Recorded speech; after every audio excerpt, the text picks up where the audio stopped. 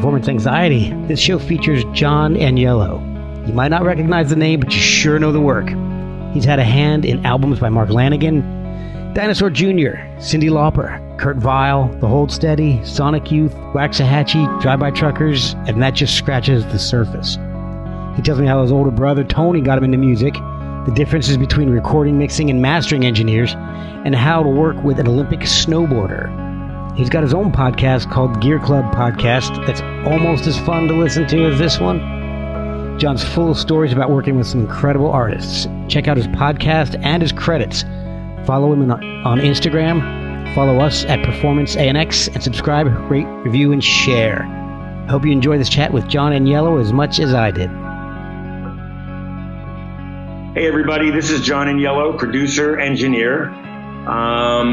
I've been known to work with bands such as Dinosaur Jr., Kurt Vile, the Drive-By Truckers, The Hold Steady, Phosphorescent, Jessica Lee Mayfield, Waxahachie. Anyway, I just want to welcome you to this episode of Performance Anxiety. I'm the guest, and it's been a pleasure being on the podcast. Is that good?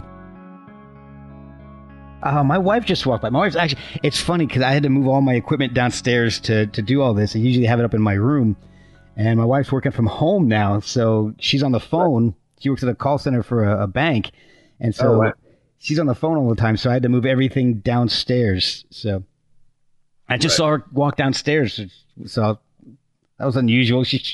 Get back to work. You're the only one making an income right now. Yeah. Well, Sharon works. We moved down from New York, New Jersey in August of 2018, and Sharon works from home anyway. Oh, okay. So she has she manages the band Sunvolt. I don't know if you're familiar with them. Yeah. That's how I met her in '99.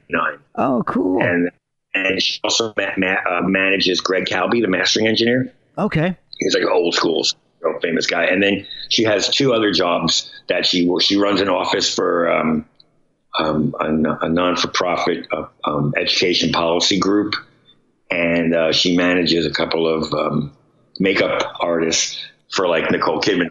But those, like Sunvolt, obviously with the climate not really working, and the makeup artists aren't working, so she's concentrating on these two main things she does, which is, I mean, she's in the groove. She's in her office all day. You know what I mean? And she just does it. I mean, she takes her breaks, and, the nice thing about working from home, as you know, is, if you're on a roll and it's 7:00, you just keep working. Yeah. You come out of your office at 8 and then think about dinner. You can actually be more productive. Yeah. It's a lot better for, with my wife, she's got to be, she's got to be on the clock and off the clock when they tell her to be. Right. And, I actually work. I can't work from home. I do. I work for a medical device company, and and it's I'm more in the inspection side of parts. But so I can't do my job remotely. I've got to be on the floor. Yeah. So unfortunately for right now, this is just a. You're essential. That's essential. Yeah. That's the sadness of it. That's the first time my company has ever considered me essential. So you are essential. I was 2 weeks ago. I was doing some mixing down here at a friend of mine's studio, and it's basically part of the building that my buddy Bo Taylor, who was in a couple of bands I worked with, years ago, and it's his like woodworking company, and they're deemed essential, and he popped in for like 5 minutes to talk to me while I was mixing, and I said, I hear all you guys next door working, and you guys are essential, and he was like, I can't believe it. I was like, nothing I've ever done has ever been deemed essential. Yep. Same here. If I go in for a raise and say, hey, I'm pretty essential, like, you're not. Okay, thanks. Oh God, I'm essential enough to get a little slip of paper to keep in my car so I don't get stopped by the cops. But when it comes to money, you're not that essential. Right. So funny. Oh, awesome. I love the Lanigan one, by the way. Oh, thank you very much. It really was great. I listened to that like the day it came out. Oh, awesome. And I forwarded it on all the social media because I thought it was really good. Thank you. And I mean, he's so great. I mean, I have this, not really a love-hate relationship with him, because despite everything we went through together, I never really hated him. Right. I always was in awe of him. Like, he was one of my, not first, because I worked with some really amazing singers in the 80s, but like in the 90s, he was one of my first, like, in awe. Like, how does this guy sing like this? This is giving me chicken skin. Yes. Recording the vocals, and my skin on my arms is tingling, and I'm like, fuck. Shit like that. Yeah. So, yeah. That's what I felt when the first time I heard him. I was just, I wish I get a little bit of Lanigan in my voice, because I hate my voice. I think it's awful. Yeah. So, he's funny also, because I seem to remember that, at least on one of the solo records, and maybe it was Field Music or whatever record it was, I remember when it was time for him to actually do vocals, I think it might have been that one, but I think he ramped up the cigarettes. Like, he started smoking a shitload. Oh, wow. To get his voice all raspy. Now, I could be wrong. I seem to remember an instance where he was like, yeah, I gotta start smoking. I'm gonna smoke. Oh, that's fucking a commitment. That is, man. That's a commitment to your art right there. Jeez. Yeah. But it doesn't surprise me. I mean. Yeah. He was. I honestly, I was really surprised he agreed to come on, because. Yeah. Well. It was, to me, that was the kind of guy I wanted. It was my 100th episode. And I wanted something a little special for that. So no, that was a total get. For me, I was like, it's fantastic, and he's great. The interview is great, so it's even more of a get. You know what I mean? What was it, like an hour and 20 minutes or something? Yeah, it was. Oh, there was my dog barking. But that's right. But I think it's like there's really no dead space in the thing at all. Like, I started listening at like 10 o'clock in the morning, and then just basically I carried it around with me through the house, did stuff, and then just at 11:20 was like, that was fantastic. We had a lot of fun in the 90s, me and him, especially on the Whiskey record. I mean, there was all kinds of shenanigans going on. Like, we would go out all the time after work, and we did a lot of work. We got a lot of work done. We did really great. We finished the record, and but we'd be in cabs in Manhattan, going downtown to meet people, and there were the ruckuses at Max Fish, the fight. Like, it was just chaos. But we had a great time. And, the next day at, 11 o'clock, we showed up at the studio and we worked on the record. So that whole story about him taking the reels, the masters down to the creek. Yeah, that was with Jack and Dino. And that's typical. I mean, that doesn't shock me. Yeah. So how did you get into music in the first place? Were you playing instruments at all? Or did you ever get into being in bands? No, my oldest brother, Tony, is 10 years older than me, and he influenced on music for me growing up. And basically growing up in Bensonhurst, Brooklyn, my parents were immigrants. My father was totally an immigrant, spoke broken English and worked in longshoremen. My mom was born on the Lower East Side, but my grandmother was an immigrant on her side. And, they were interesting because they raised like hippie sons. We didn't speak Italian. My oldest brother, Tony, looked like he could have been in the Mothers of Invention. We went on to get an electric engineering gig, a degree in CCNY, and then ended up being like a Grammy Award-winning design engineer for digital technology at a company called Eventide. Okay, yeah. So he was a big inspiration in my life. But I grew up basically listening to music he listened to, like, the Beatles, the Rolling Stones, and stuff like that. Yeah. And then it got me into music in a sense where I became like the next generation of him. Okay. Sorry. No problem. Oh, it's through the thing. Let me just do this. Sorry. Yeah. Hey, whoa. Hey, I'm doing a podcast. You want to get in? This is Kara. Hey. What's up? Hi. Nice to meet you. Can I FaceTime you? Yeah, okay. Bye. Happy birthday. Thank you. It's my friend Kara's birthday. She manages the Nude Party, which is this fantastic young band on New West. Oh. And this woman, Liz Cooper, who's a great singer, like just fantastic. So she's real super young. I know her for years. But anyway, so back to my growing up thing. Anyway, so honestly, I learned a lot from my brother. And then when I got old enough to be like 16 or 17, I started working at that company, Eventide, like in the summers, made money, and was able to buy my own stereo and stuff like that. So, like I remember buying Queen 2 when it came out as a kid, went downstairs, got a little high, and then basically put on headphones and listened to like the Black Side, which starts with the backwards drums and all that shit. And then it turns around like it. And I looked at the credits and I was like, Roy Thomas Baker. Okay. And then I just became like a Queen fan. Well, I was already a Queen fan, but then I became a Roy Thomas Baker fan. And then when the first Cars record came out, or, he did a record, God, I forget what band. He did a record with a Southern rock band, but twisted it so much that it was almost like insane. And they were like kind of your standard boogie band. Okay. I got to remember the name of the record, but I loved, that was the only record of theirs I loved. And because it was so twisted because of his production. Oh, cool. Yeah. So anyway, that's how I kind of got started loving music. And then ultimately my second year of college, I was kind of not really feeling it. And then I was lucky enough to get a, interview at the record plant in New York, as like a cleanup guy, tape librarian. And they hired me at like 19. So it was 1980. No, maybe they hired me at 20. It was 1979 that I started there. You weren't, so you weren't playing in bands. Did you learn how to play any instruments at all? I'm not a musician.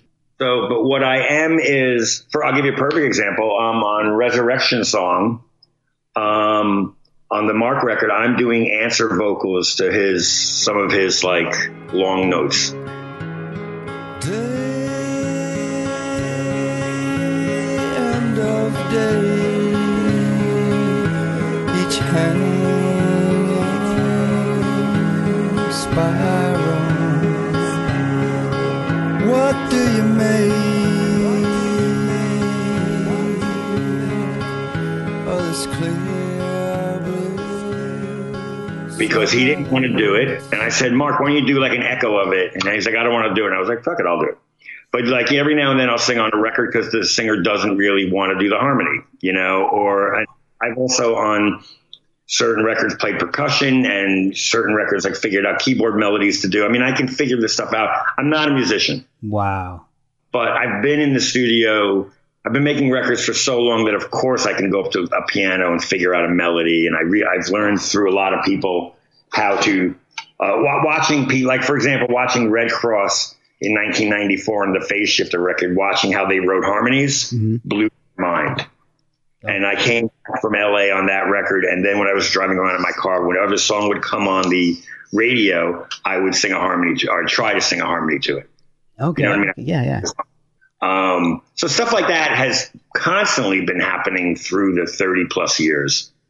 So and I heard a little story, and I didn't hear the entire story. So I was kind of hoping you might be able to tell me a little bit about it.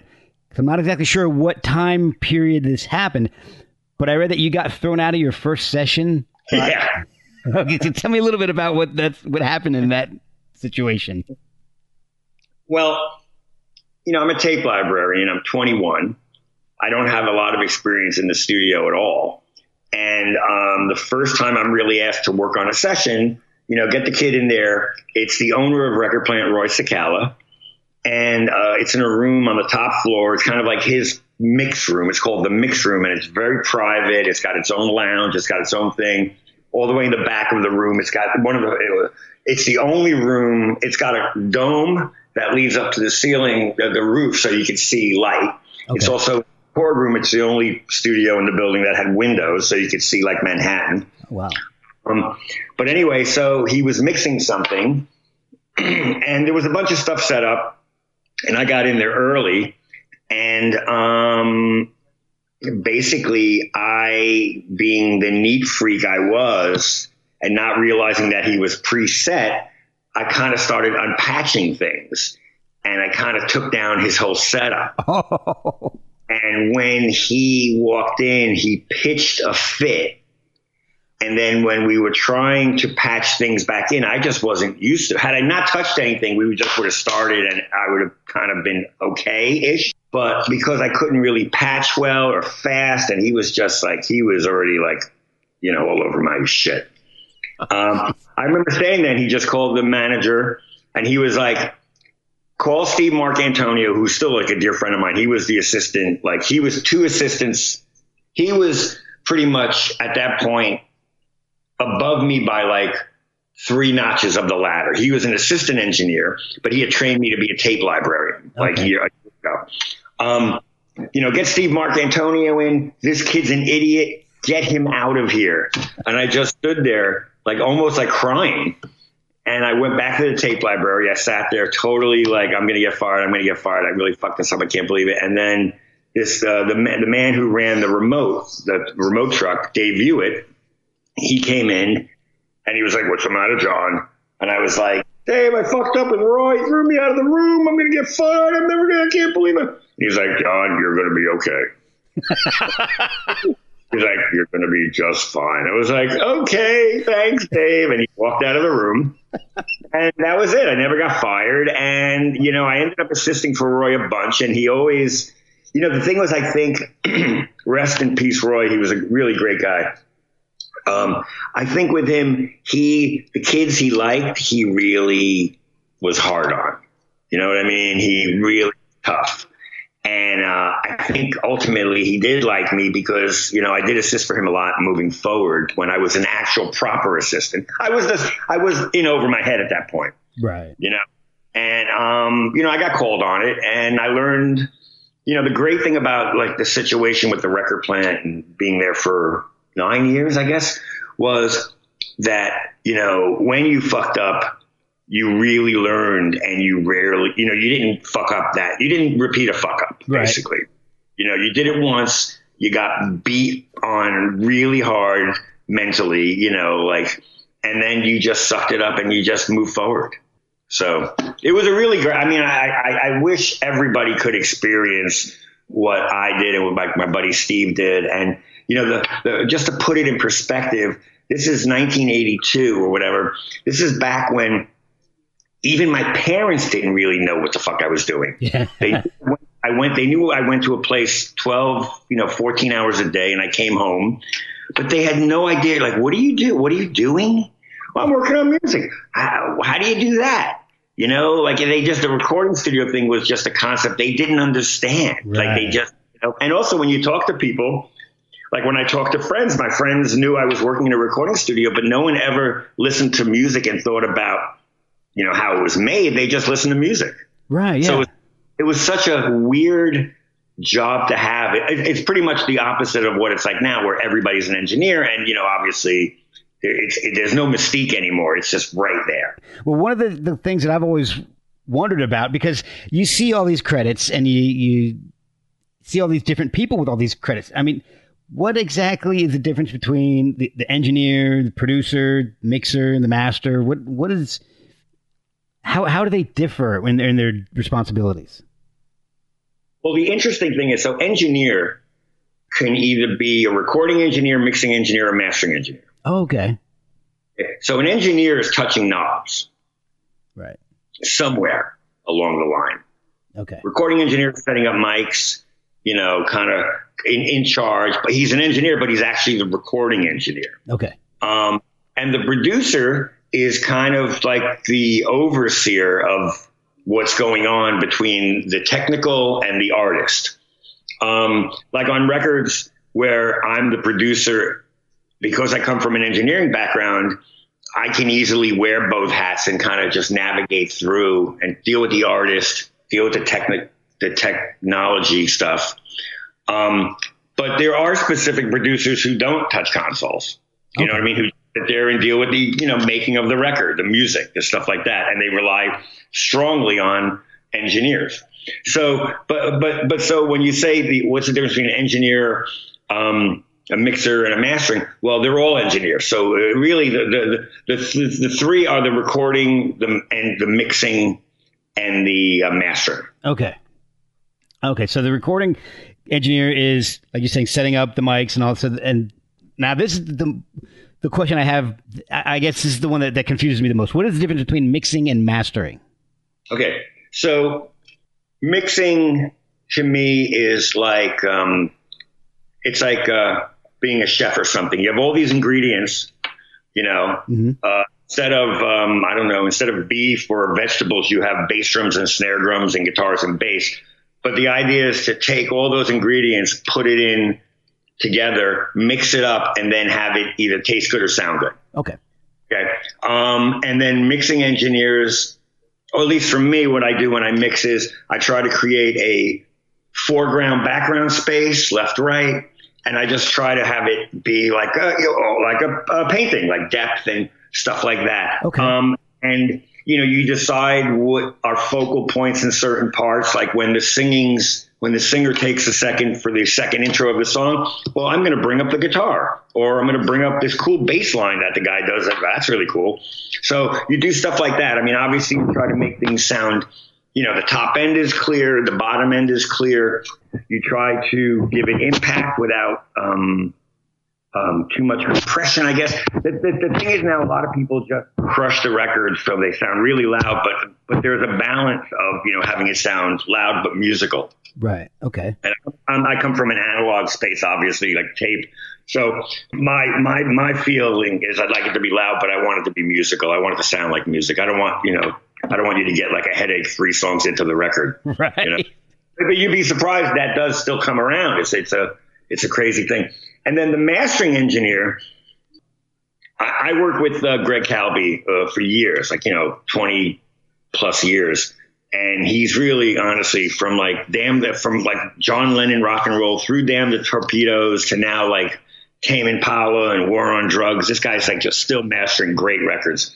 And all I can say about mastering engineers is the way the record usually works with me is when we're tracking the record, doing the recording, I'm doing rough mixes, they sound really good because I'm already doing this stuff to make it sound like a record. Okay. And then when we mix the record, I'm taking what I have and I make it sound really good because now I polish it off and I, use the right reverb for the vocal or whatever. I just make it more fun. Effects come from places. And then when I hand it to Greg, it just ends up sounding like 25% better. Okay. And I've actually gone, we just finished a record he just mastered a record for me in March.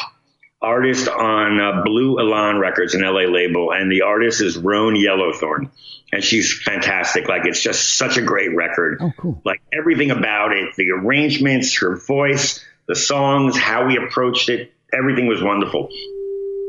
I liked you best with hair worn long, dancing on the street, swiveling your hips along to a 4 on the floor beat. Tresses combed against your head to show a widow's peak. I heard you sing long before I ever heard you speak. I heard you sing long before I ever heard you speak. So they had been asking me about mastering too, and I said, okay, Greg's going to master on March 16th or whatever it was. When we get the mastering, let's hang out on the phone together and let's listen to the mastering and then listen to a song and then listen to the mix, my mix. And we A-beat them. And, the mastering just sounds that much better. Wow. Okay. So I can't say he has a lot of top end or he compresses or he does this, he does that. He does whatever he does, the way he transfers it. He does give it level.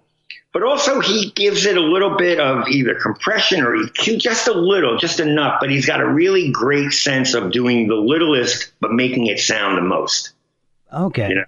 Okay. I mean, there is some interesting things. He has cables that sound different, like $5,000 cables. Should I use the purple cable or the gold cable?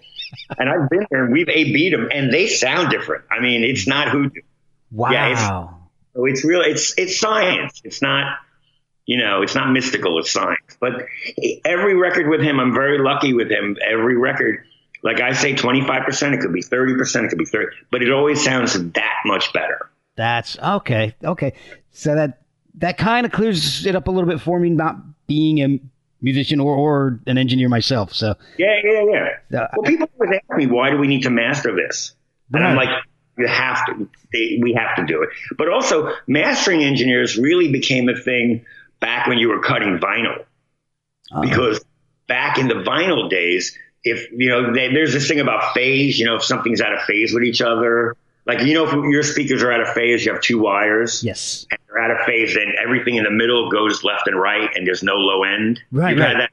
Yes. Okay. Well, if you have phase issues on your record on vinyl, the grooves narrow and the needle pops up.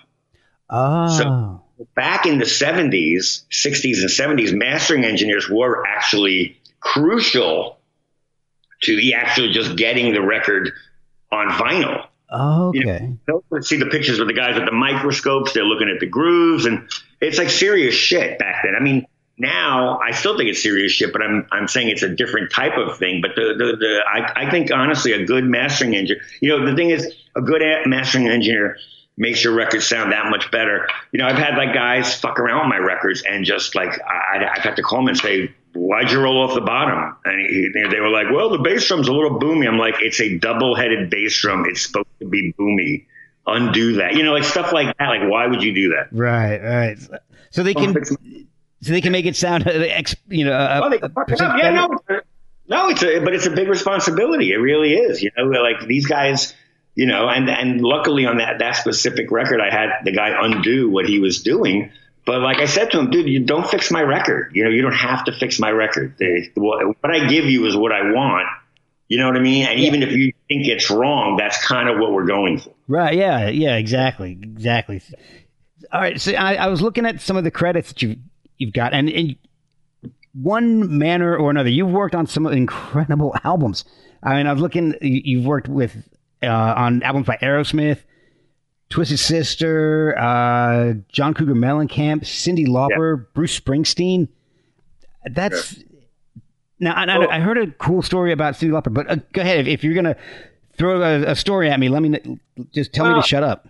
No, I can give you a story, but I want to be specific about the arc of the career.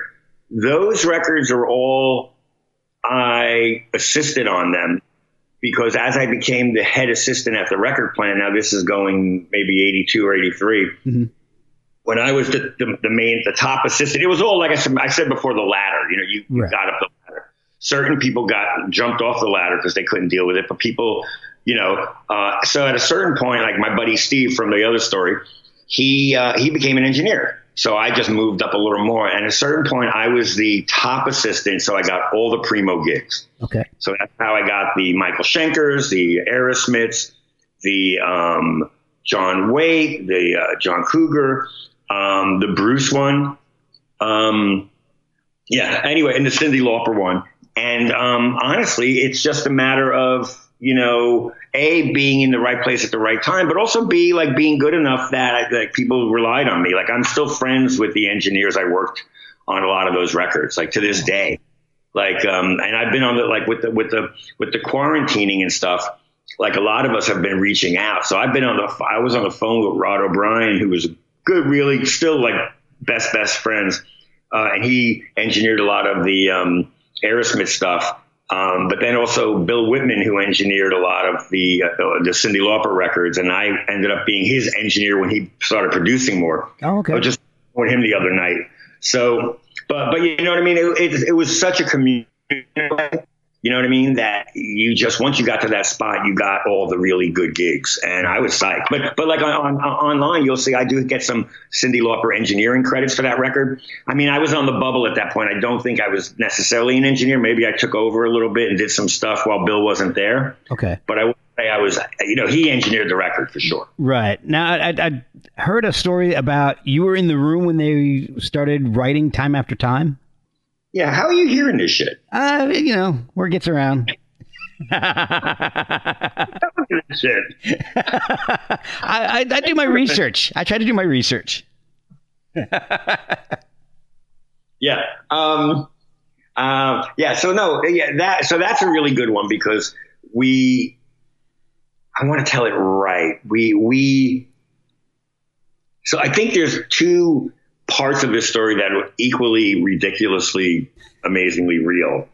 But the first part is that I think that day we had Sly and Robbie from the Wailers come in and track on a version of Girls Just Want to Have Fun. A ska. Yeah. Wow. A reggae version, not a ska version. Right. And I think we tracked them all day. And I remember in the morning, Robbie walking in with just a bass, no case. And someone said to him, Robbie, where's the case for your bass guitar? And he just said something like, the plane, man, the plane. And we were like, the plane. Okay. Anyway. Hervé Villechaize showed up. It was very strange. But anyway, so we tracked a bunch during the day. And Rob Hyman and Eric Bazillion from the Hooters tracked with them on keyboards and guitar, respectively. And I guess at one point we were done tracking. And everybody was like, let's take a break. And Rick Chertoff, the producer, was like, okay, let's go get some dinner. So, and then I was like, well, I have to stay and break down the drums and the bass setup because now we're going back to doing vocals and overdubs. Okay. And Cindy had a idea for a song. And Rob Hyman was like, yeah, I'll stick around and, I'll work on it. We had the piano. And I was just coiling cables, like breaking down mic stands, and they're just, hammering out some shit. Yeah. And Cindy is like, I've got this idea for this chorus. And she starts singing, time after time, time after time.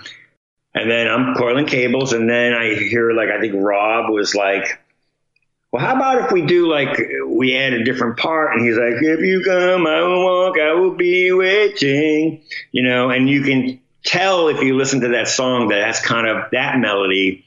Well, I know Rob, so I know that I can tell it's his melody. Right. You know what I mean? That's a melody he would sing. But when she's on top of it, it sounds fucking great. Yeah. But anyway, so I'm coiling cables and I'm not really just watching. I'm doing my shit because when people get back from dinner, I've got to get all set up for the next, the evening. Right. Thing. Yeah. But sure enough, throughout the course of, I don't know, an hour, 15 minutes, they pretty much wrote, I think I would want to say 60% of the song or, wow. They even came up with, the pre-chord, you say go slow. They came up with all of that. They were just knocking around. Wow. But there was, listen, super creative people. I mean, I remember in the control room at one point they were working on She Bop, and I think Rick, the producer, came up with the idea of having it be I bop, you bop, but we, you know what I mean? The different alliterations or whatever that. And I thought, well, that's a fantastic idea. That changes the chorus 100%. Yeah. So my point is, so when you're in a room with super creative people, I mean, you're going to witness some really great shit, you know? And I was a kid. I was 23. I was like, holy fuck. Man. And the irony is working on that record. I mean, I had no idea that would be an iconic record. Yeah. You know what I mean? You know what I mean? I thought it was really great, but then it came out and then it changed the face of music for a few years. Yeah. I mean, it exploded. I mean, you couldn't get away from it. It's just, and to think that they were just coming at that, they were already recording and she didn't have that song at all when the session started. That's amazing to me. I love that kind of stuff. Dude, it's crazy. It was, like I said, I didn't, at the time, I just was doing my thing. And it wasn't until that song, I mean, and I've heard so many covers of it since that record came out. I mean, I think it's 35 years now, the anniversary. She was 84. Yeah. But anyway, no, it's crazy. And I talk to her occasionally. She's fantastic. She's so her. I see her on a lot of commercials right now for skin conditions, but that's about it. Yeah, of course. No, but she's doing a lot of Broadway stuff, I guess. And yeah. Quite a bit. In fact, Bill told me this crazy story about they bailed on a benefit in Manhattan in the middle of March, and because they weren't feeling comfortable about the pandemic deal, and they were very lucky because we think that's a bunch of people got sick at that benefit, so they were really fortunate to bail. I don't know the details about when it was, where it was, but I know that he had mentioned that they were really glad that they thought they did the right thing because it was just too scary to do at that point. I was talking, actually, I had Mickey Bereni and Moose McKillop on for a little thing I'm putting together, and they were talking about how they think that a lot of it's been spread in Great Britain from this soccer match that a lot of people were at, and it just you get 50,000 people in the stadium, and this is why so we're in Raleigh, and I'm not going to get super political, but the guys out there, like yesterday in our our city hall or whatever, the governor's the guys downtown basically who are all protesting. They're kind of asking for trouble. They're not. A lot of them aren't wearing masks. It takes one person to cough. It's in the air. It does spread. That's why it's a pandemic. So yeah. I think you really got to, if you don't respect science and the bigness of it all, I think you're asking for trouble. Yeah, because you may not contract it, but you can be a carrier. So you got to think about everybody else too. And then you can give it to me. Exactly. We don't want that. Former junkie, chain smoking, heroin abusing, what? No, just kidding. I was going to say, I think at this point you might be immune to it. Richards. Yeah, that's right. There was that meme going around that it's not as funny now that everybody's dead, but there was the meme about I'm immune because I used the CBGB's bathroom. Yeah. But now it's that it was funny like a month and a half ago. Now it's not so funny. I wanted to ask you a couple questions about the 90s because we moved on and I just had Mark Lanigan on and he's one that mentioned I should talk with you and so I definitely wanted to find out a little bit more about you becoming more of I guess were you more of an engineer with Dino Jr. and Screaming Trees, or did you produce? Screaming Trees, I was with. Let's put it this way: with both bands, I was an engineer with benefits. Okay. You know what I mean? Like on the Screaming Trees, Don Fleming produced the records. He definitely was a producer. Did I help out a little extra? Yeah. But but who was the producer? Don Fleming. Right. Absolutely. And the same thing with Dino.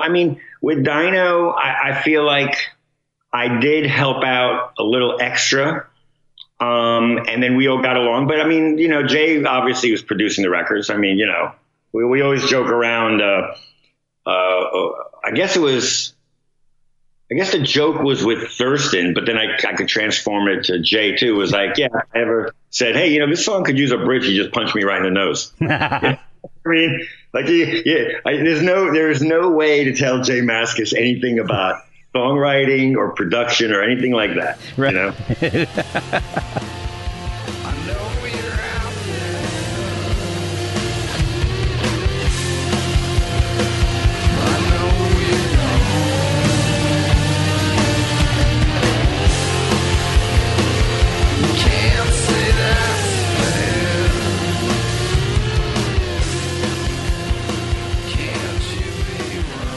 But anyway, but the point is, so if my credits are accurate on those records, it's engineer, right, which is fantastic. But once again, I do think the reason why eventually I started getting production credits is because a lot of the record company and managing type people realized I was doing a little more than just twisting knobs. Right. But the weird thing about that, and we can go back to the 90s if you want, but I want to just say this interesting story is once I started getting like production gigs, it took me about one or two records to learn that I really had to be more of a producer. Okay. You know what I mean? I had to really kind of step it up. You know what I mean? At the end of the day, I was like, I don't really necessarily think I produced this record the way I should. You know what I mean? I needed to do more, and I kind of had to learn to do more. Right. Yeah, the whole career is basically learning to do more and be better at whatever. You know what I mean? It's like. Now, some of the work you did with Dino Jr. is incredible, and one of my favorite tracks, and I know you had a part in this, is the song they did on the Judgment Night soundtrack, "Missing Link" with Del the Funky Homo Sapien. liberated. Did you like how I spiked the ball? Despite your all, you can come bite a small portion. There's more in the vaults. Hawks have a malt. I alter your brain patterns. Yeah, it's my fault. I sustain patterns of words heard. Still be damn beat the speech with you to reach out. Just me, no simile. Never flow simply, cause it's meant to be. The truth, and nothing but the truth. I tell it to the youth, propelling with the proof in the Britain. Wouldn't you like to know? Oh, no, you didn't. My flow's never quitting. And that's the truth, the motherfucking truth, my man, my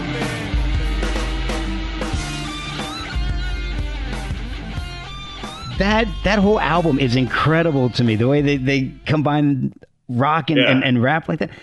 Fantastic. How was that session? Like, that had to be amazing to watch those guys work together. It was pretty amazing. we did it. I think we did it. We did it in LA at this place in the Valley called NRG, which was a fantastic studio. Watching Jay and Del kind of deal with each other and work together was fantastic. Jay laid down the drums first, and then some of the tracks, and then Del came in and did his thing. But the funny story about that specific track was that Del at one point wanted to do a mix himself to show us what he thought it should sound like. Okay. Okay. And Del was hitting the weed pretty hard. I mean, it was like 24/7. It was so fucking funny. And believe me, I'm no Luddite. I mean, I'm not like, but I don't at work. I can't do anything like that at work because I'm, the knobs get weird and things sound funny. And so we're back and he's doing this mix and he's like, check this out. And he hits play and it's like vocal and snare drum. There's like no guitars. And we're all, me and Jay and Mike Johnson are looking at each other like, we got problems. We got a problem here. Houston, we have a problem. So we had to get around that. And we did. We ended up getting it. I ended up kind of taking back the mix. And I think we kind of basically just waited until, he kind of fell asleep. Yeah. In the control room, and then we mixed it really fast and got the hell out of there. You know what I mean? And that's what the song ended up being. Oh, that song is incredible. It's my favorite track off that album. I still listen to that record. I do too. Did you ever see the movie? Yes. The Jeremy Piven. Too. I liked it. I was a huge Dennis Leary fan back in those days, so I had to watch it. So yeah, I liked it. Yeah. Yeah. And of course, that was like college years for me. So I was big into Screaming Trees and Dinosaur Jr. and Pearl Jam, Sonic Youth, all the bands on the album. And it was just and I had never heard anything like that before with the combining of the rock and the rap. Yeah. Well, the collabs also, whoever figured out the collaborations deserves like a ton of credit because they really, they put the Teenage Fan Club one is great. I think it was the Teenage Fan Club and De La Soul. I forget which. Yep. So good. Onyx and Biohazard, Faith No More and Booyah Tribe. That's Another Body Murdered. That's a great song. Yeah. Yeah. No, it was a fun record to be a part of. And it was a fun experience. We've had that was a wacky experience, obviously. Now, so Jay didn't really have any input into who he worked with for that? What do you mean? So he didn't get to choose who the rapper would be that they were pairing him with? I have no idea how that went down. Okay. They just hired me to engineer, and I did. I don't know the details. If I said anything, I'd be remiss because I don't. Okay. I don't know how that went down. Okay. So, and you also did another soundtrack song that I absolutely love, Screaming Trees' version of Darkness, Darkness. Yeah.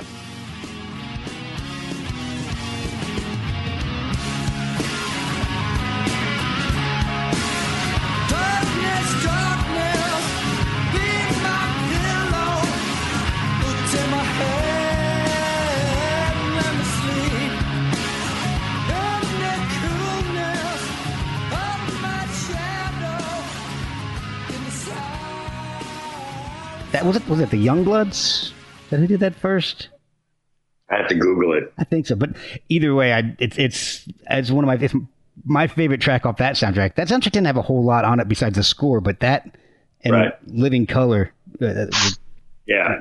That was just a awesome. Yeah, we mixed that one after the fact, and those guys weren't even around. I think it was just me and the manager and the record company guy. Oh my gosh. You know? Yeah, it was so awkward. But, you know, at the end of the day, it was fine. But, yeah, no, it was interesting. And I think maybe the only reason, maybe Mark insisted I do it only because, like, at that point we had this thing where I really was getting a vocal sound for him that he really loved. And like, I would get phone calls from him. What kind of mic do you use on my vocals? You know, U87. Okay. You know, tube compressor. Okay. Yeah. But I think that was part of the reason why they didn't go to like a big shot guy, you know what I mean? Or just another guy or girl. Back then it wasn't really girls, whatever. I don't want to go into that. That's a tangent. You don't need to go into it. Yeah, exactly. Yeah. Now, you mentioned that, you know, Mark is one of the few guys that really can give you the goosebumps when you sing, when he sings, not you. I mean, maybe you get goosebumps when you sing too, but if I'm reading this right, you did do one-off sessions with Bob Dylan and Mick Jagger? So, yes. So Mick Jagger, I assisted on an extra version of the song Hard Woman from his first solo record. And what they did was they did a special video for it. It was like an animated video for MTV. Okay. So we went in and re-recorded the whole version. Oh, wow. Yeah, and I think I believe it was produced by Rick Chertoff, the Cyndi Lauper producer, and Bill Whitman, my mentor, engineered, and I was the assistant. But my favorite part, one of my best memories of that session was while we were doing the basic tracks. So the basic tracks are basic tracks. It's your band. Mm-hmm. And drums and bass and guitars and whatever the foundation of the track is going to be. Okay. So we're doing the basic tracks, and then Mick was out there.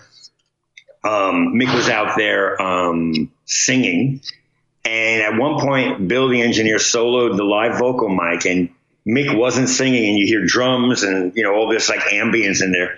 And then the second verse comes and Mick stands up to the mic and he starts singing, and you don't hear any leakage. It's like all his voice. His voice was so powerful. Wow. That once he started singing, there was nothing else in the mic. It was, and he wasn't like distorting the mic or anything that he was that close or anything. Like, he was just, the way he projected was unbelievable. I still to this day is like, he's an iconic singer anyway. It's not, Yeah. But the fact is, like, just hearing how great a singer and how great his technique was fantastic.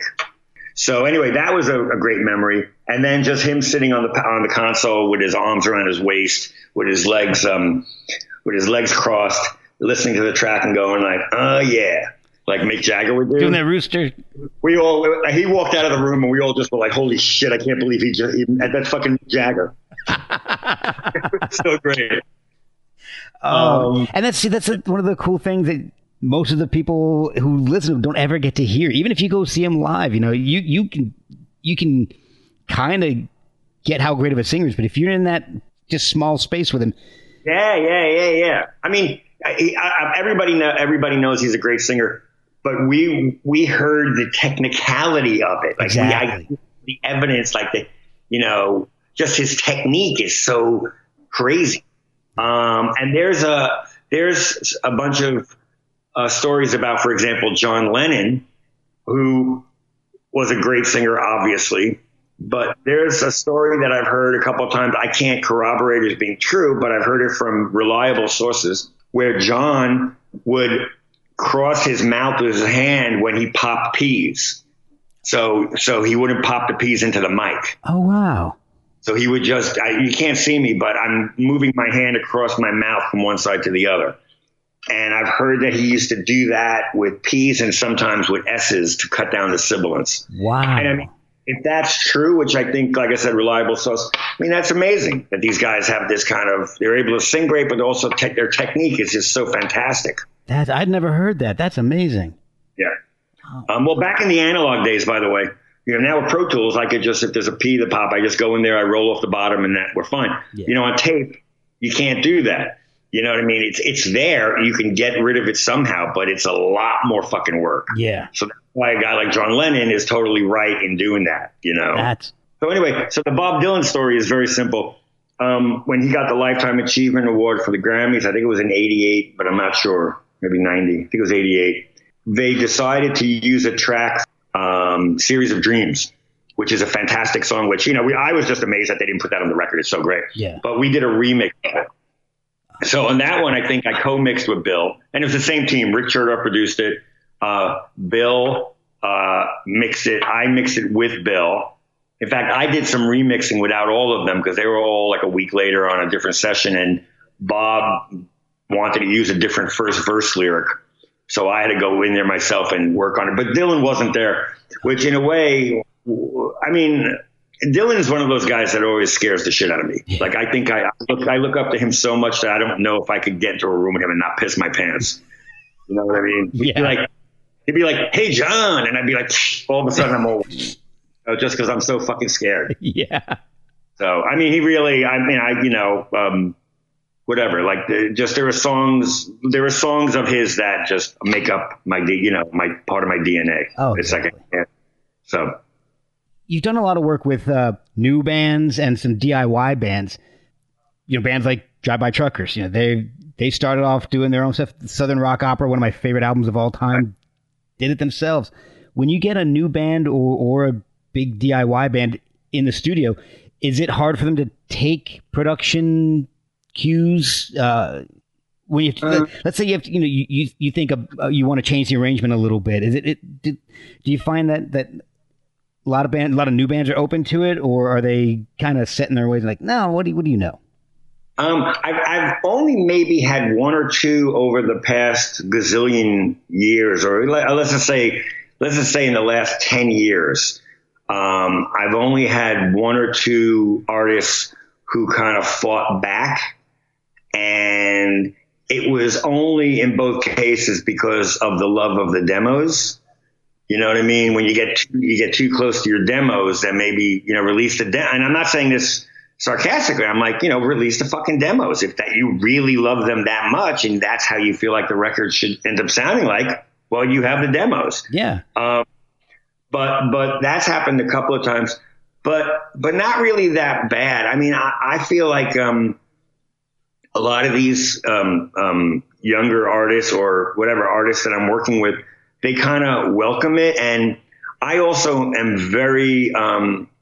I'm very specific in not being a my way or the highway guy. Okay. But I will give, my typical thing is I get a demo of a song and I'll just listen to it. I'll chart it out, like the structure, and then I'll just do a bunch of ideas, changes. And then I'll just email the artist with all the bullet points. And, I'll say, if there's something you don't agree with, that's fine. Let's talk about it. If it's something I think structurally really is a problem, I'm going to push for it. But I'm not, it's your record. Yeah. But, like singer-songwriters, when they send me demos, like every song just starts on the vocal, and it's like, well, maybe you could have an intro because they don't have the patience, to put an intro in because it's about them. They want to just start singing. Right. That doesn't always make a great song. The intro is to set something up or a guitar melody in a different section of an intro, So there's things like that. And, my thing about the Hold Steady, which, they were so fantastic to work with. I love those two records.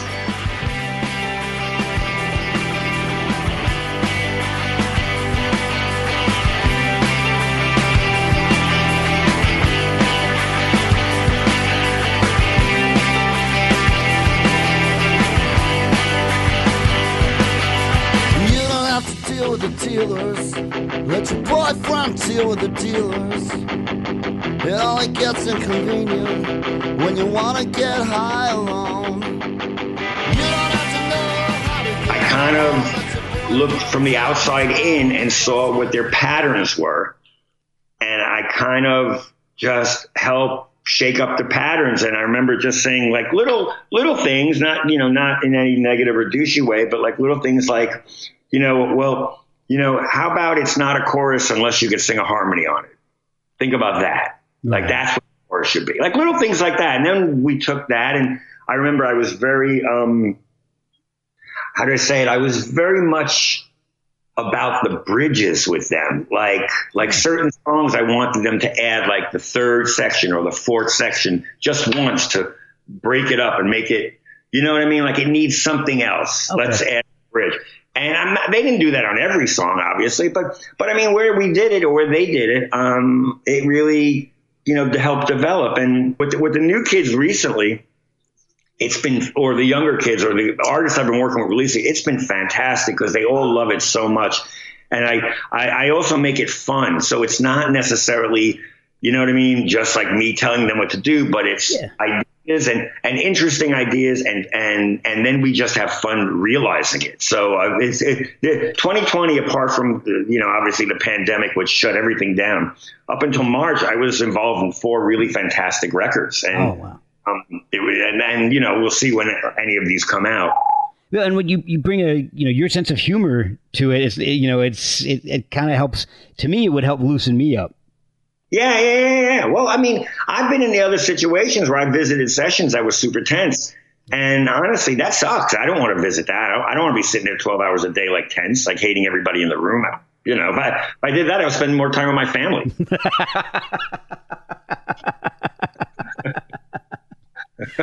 Now you're forced to. I'm just kidding. So, I've got a question. It's kind of, I want to ask it in 2 different ways, I guess. Has there been a project that you've turned down that you've regretted turning down? And on the converse, have you been involved in a project that you regretted taking? I have. Perhaps I should have emailed these to you beforehand. No, that's fine. I'm weighing the diplomatic way of dealing with this. Right. Well, I got an interesting 90s story that I regret my decision, but I think I made it at the time on a really, on a solid basis.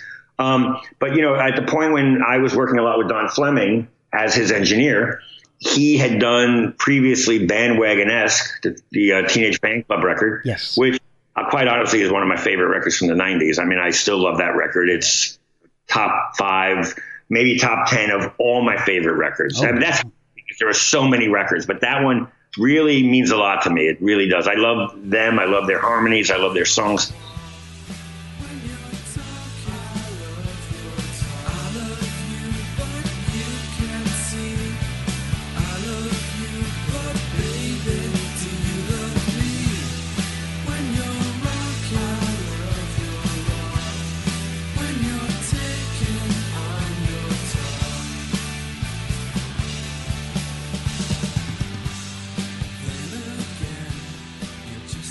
But anyway, they were getting ready to do the next record, which I think ended up being 13, they called it.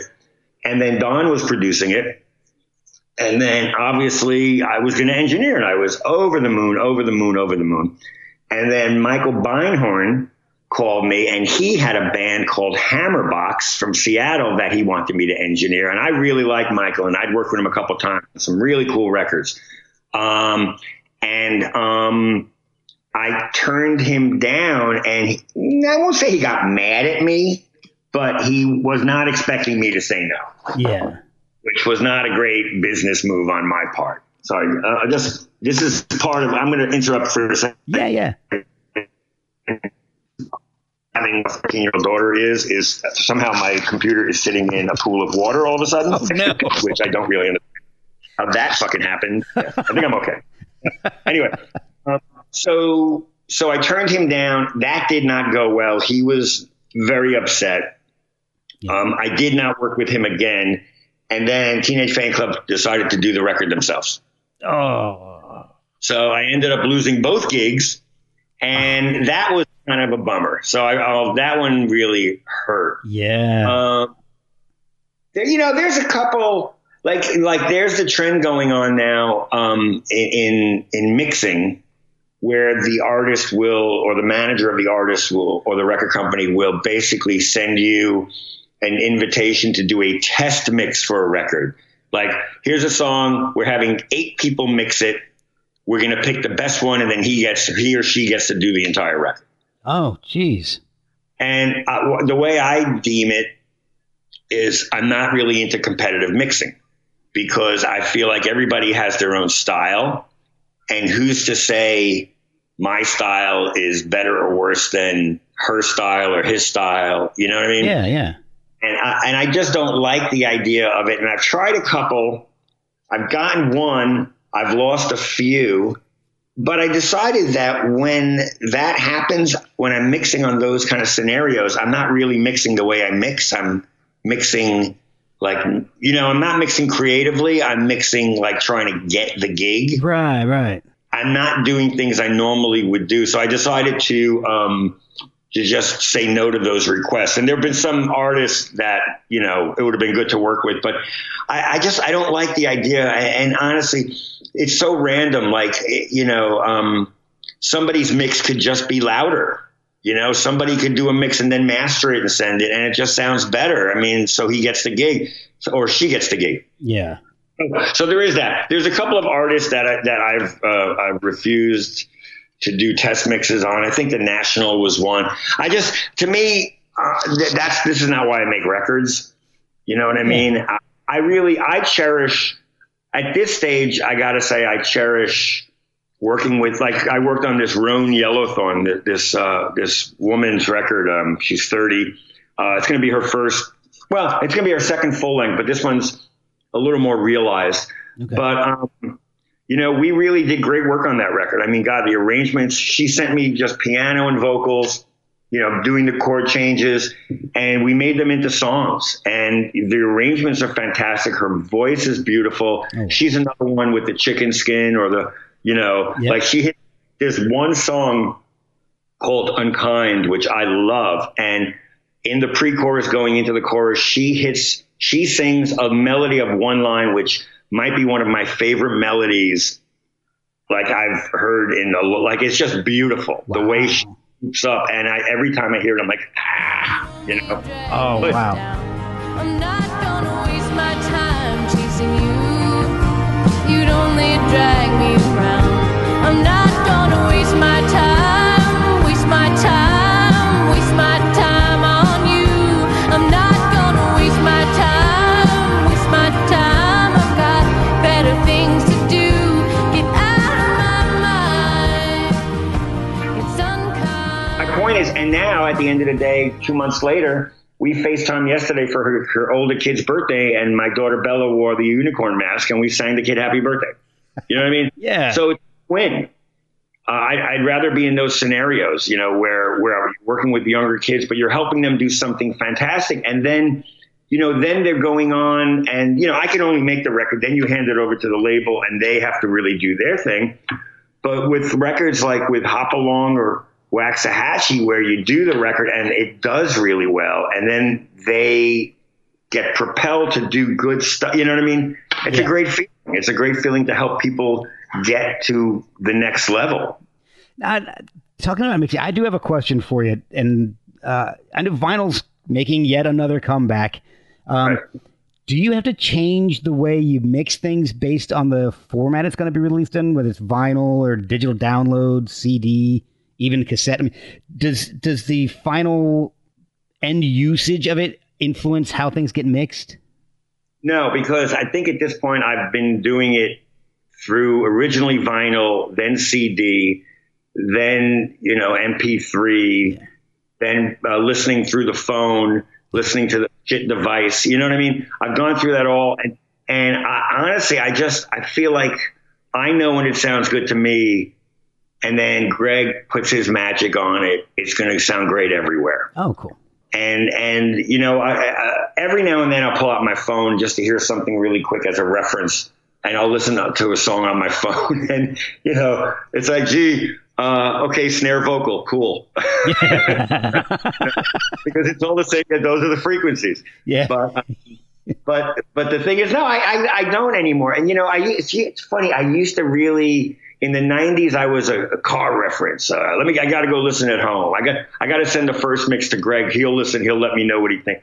And now it's like, it sounds good. Let's roll. Yeah. You know, I feel like I'm very comfortable. I will say what I do in the studio, my quirk that I still do, which drives every one of my either assistants or engineers crazy, is whenever I start a session, my monitor reference, just to get tuned into the monitors, is the Dino song Get Me from Way You Been. Yes. The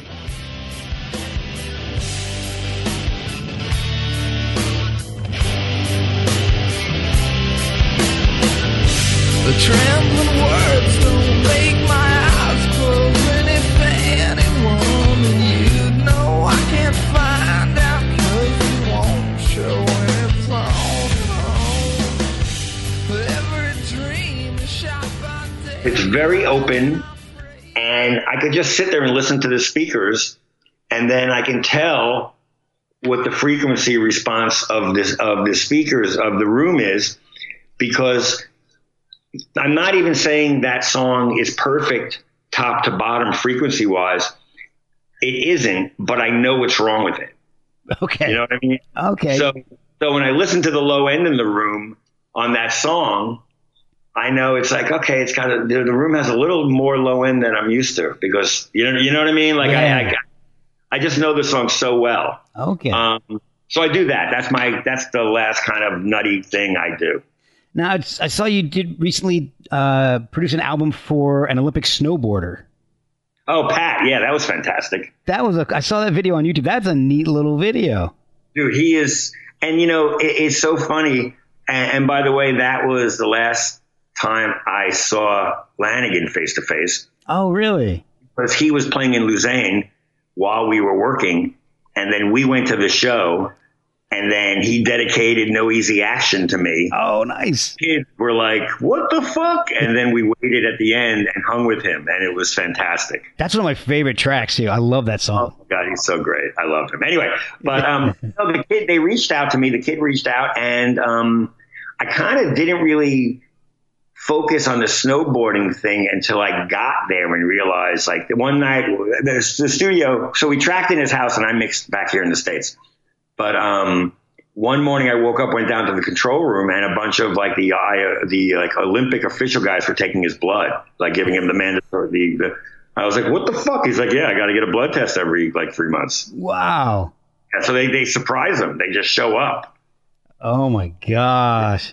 It's severe. But no, he's a super talented guy, wrote really cool songs. I think he was inspired by the Kurt Vile records and the Phosphorus record. Those are amazing. Yeah. So I think that was his zone, you know, he really wanted that kind of vibe. And it was fun. I really I like working there. We had a great time. I mean, I lived in their house. All the kids in the band were great. The parents were really nice. We had dinners with the parents every night. It was a wacky, I felt like I was an exchange student. Like world's oldest and dumbest exchange student. Oh my God. But they were so nice. So tell me a little bit about this podcast that you're doing, Gear Club. How did that get started? So when me and my lovely wife Sharon got married in 2003, my best man was my brother Tony, and my groomsmen were Stuart Lerman, who's an old buddy of mine from the 80s. He's a producer too, fantastically talented guy, great musician also, and Greg Calby, who's a mastering engineer that I've talked a lot about on this podcast. And they had not met, they hadn't really known each other that well at that point in 2003.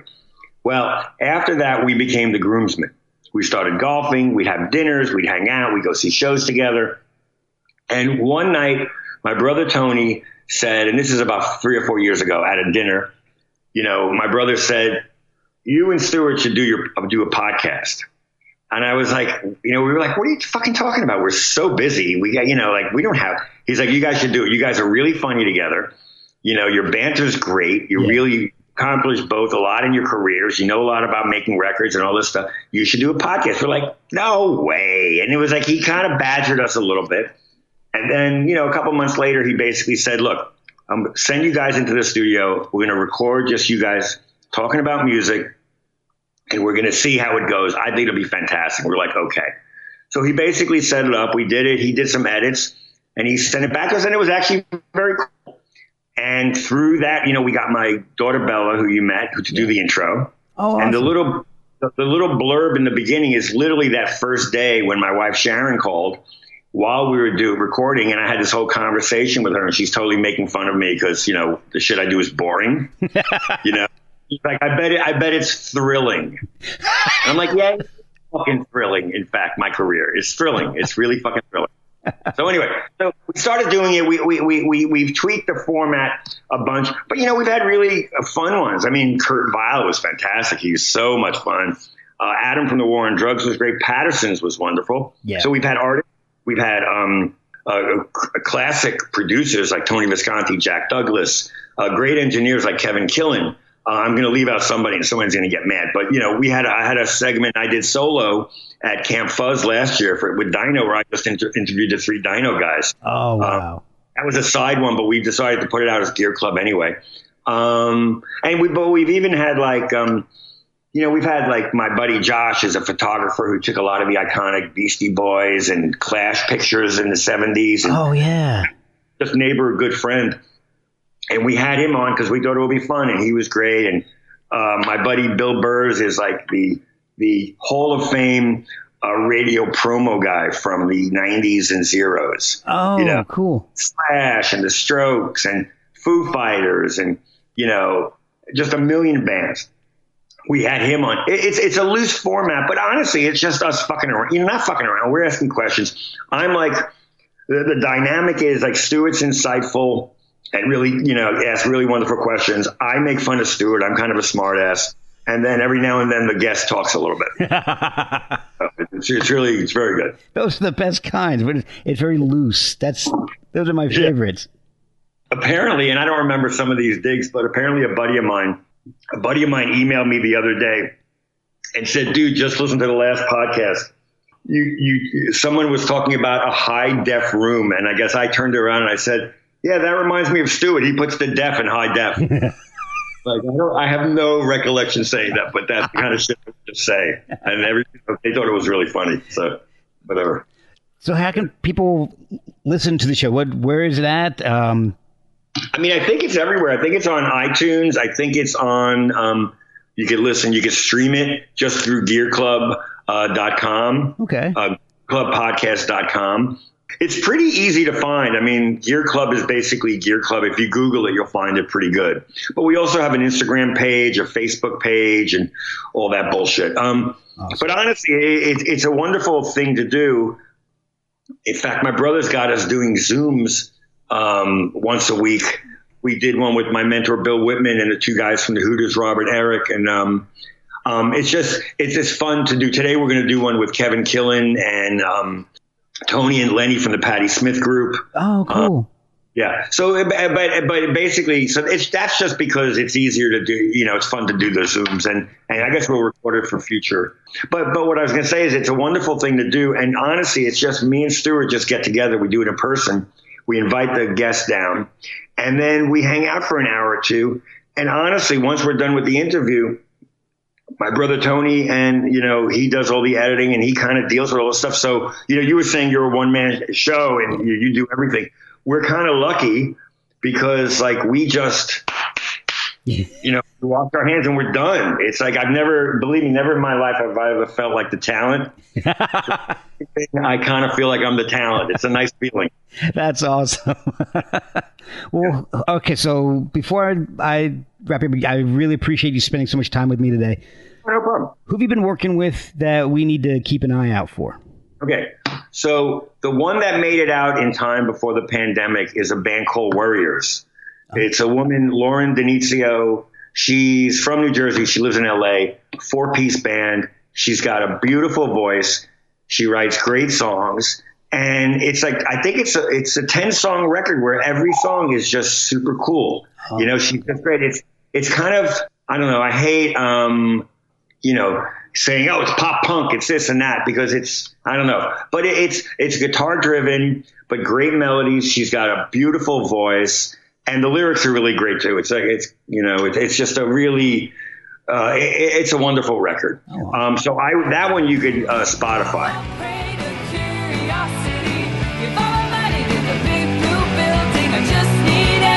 So some of the time. Do you think it's working? Do you think it's working?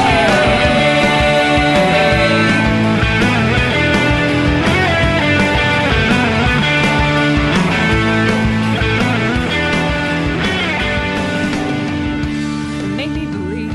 And then I mixed a record for Clap Your Hands, Say Yeah at the middle to end of last year. And that's honestly, I just think it's because of the climate right now. It's not going to come out for a while. But that's fantastic. And he's so fucking talented. And I've been a fan of, that's Alec from the band. He's the main guy. But that record is something to look out for because it's really adventurous, beautiful arrangements, really interesting strings. And, you know, it's basically the As Cool, but the opposite of the Warriors record. You know, the Warriors, because it's not, you know, it's not guitar, bass and drums. It's all kinds of different things, but the songs are wonderful too. He sings the shit out of that song. And this year, you know, basically, so I did a wonderful record with a female singer named Lauren Stevenson, who, congratulations, just had a baby in February. They got the baby out just before the pandemic. Wow. I know, crazy. And that record is wonderful. She just has a beautiful voice and sings great. What's great about this record is some of the songs are in a key where I swear she reminds me of like classic Stevie Nicks. Oh, wow. And she's not trying to sound like that at all. She's just singing, but it's beautiful.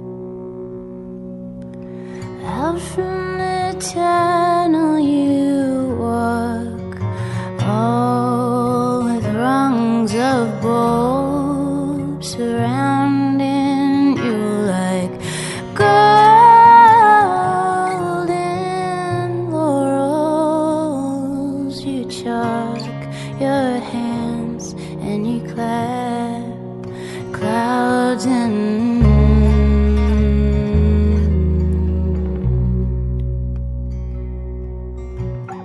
there's a couple of acoustic songs. There's a couple of mid-tempo. There's like, you know, whatever. It's very organic, but great. There's a couple of rockers too that are fantastic. Okay. So her record is fantastic. I told you about Roan Yellowthorn. Yes. I love this woman.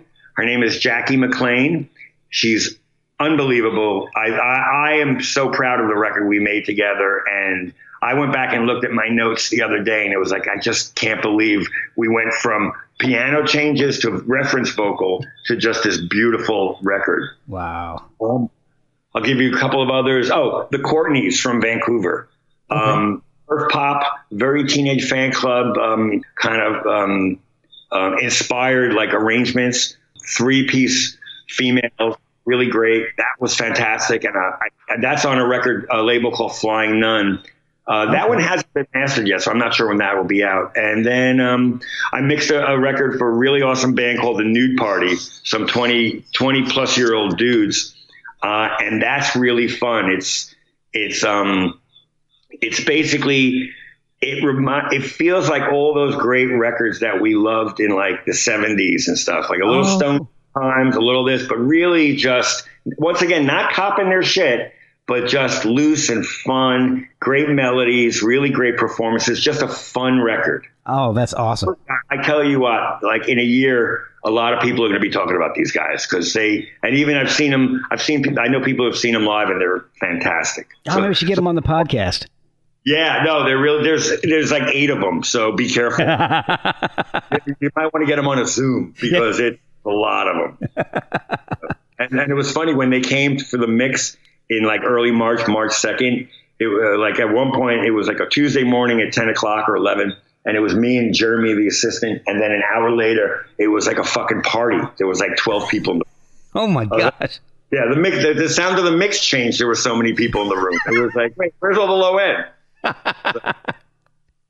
So yeah, I think that's pretty much what I got. Awesome. But I feel like there's a lot of a lot of good stuff. And like I said before, I'm really cherishing working with the kids because I feel like, you know, they're just so much fun. And I guess it's also because, you know, I have a 31-year-old daughter that I know, you know, I'm comfortable with the kids. And I know that you're right, like the joking around and, you know, not being too serious or pretentious. is fucking great. So yeah, and I think that they appreciate that too, because I know a lot of guys will go into the studio a little apprehensive, especially if it's their first time. So I think helping them stay at ease. Yeah, I mean, listen, like I said, my thing is I'm there all the time. I've been going into that room for like 30 years. I am not going to be miserable now. I'm going to have a good time. Yeah, exactly. Because, you know, I want to look forward to going to work. Yeah, exactly. Well, John, thank you so much for spending so much time with me, man. It's been a blast. It's been some great stories. Thank you so much. Oh, that was great. Listen, thank you. I mean, like I said, I listened to the Mark episode, and I was like, this shit's good. So I was really excited that you asked me to do it. Oh, thank you. Go back and listen to all the other ones. I've had some really pretty cool guys, like Michael Girard came on, Alan Johannes. So cool. Had Al on, so he was one of my favorites. That was a long episode. He's one of the only guys that ever, when I asked to do the intro, he actually pulled out his cigar guitar and just actually strummed a little intro for me. Oh my God! This is the end, my friend. If I do that, would that bring everybody too down? My intro's and outro. Yeah, This is the I'm dyslexic, so there is that. That'll be perfect.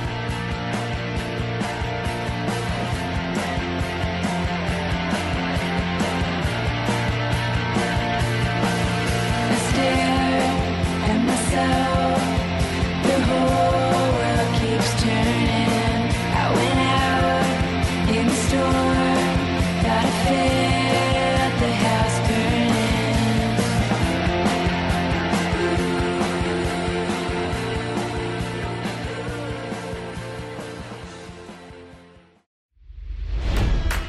It's NFL draft season, and that means it's time to start thinking about fantasy football.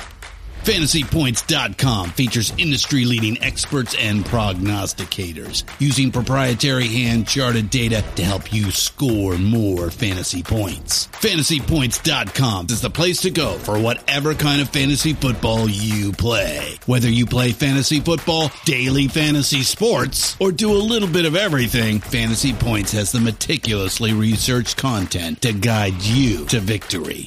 And why wait for the fall? Fantasy Points also covers the new spring football league, the UFL. Join the guru, John Hansen, Scott Barrett, Joe Dolan, and other massive names in the fantasy football universe with an exclusive offer. Use code Pantheon for 15% off any Fantasy Points package, including the all-in package, with access to every article, tool, and data nugget that Fantasy Points has to offer. That's FantasyPoints.com and code Pantheon for 15% off at Fantasy Points. FantasyPoints.com, code Pantheon. Score more fantasy points.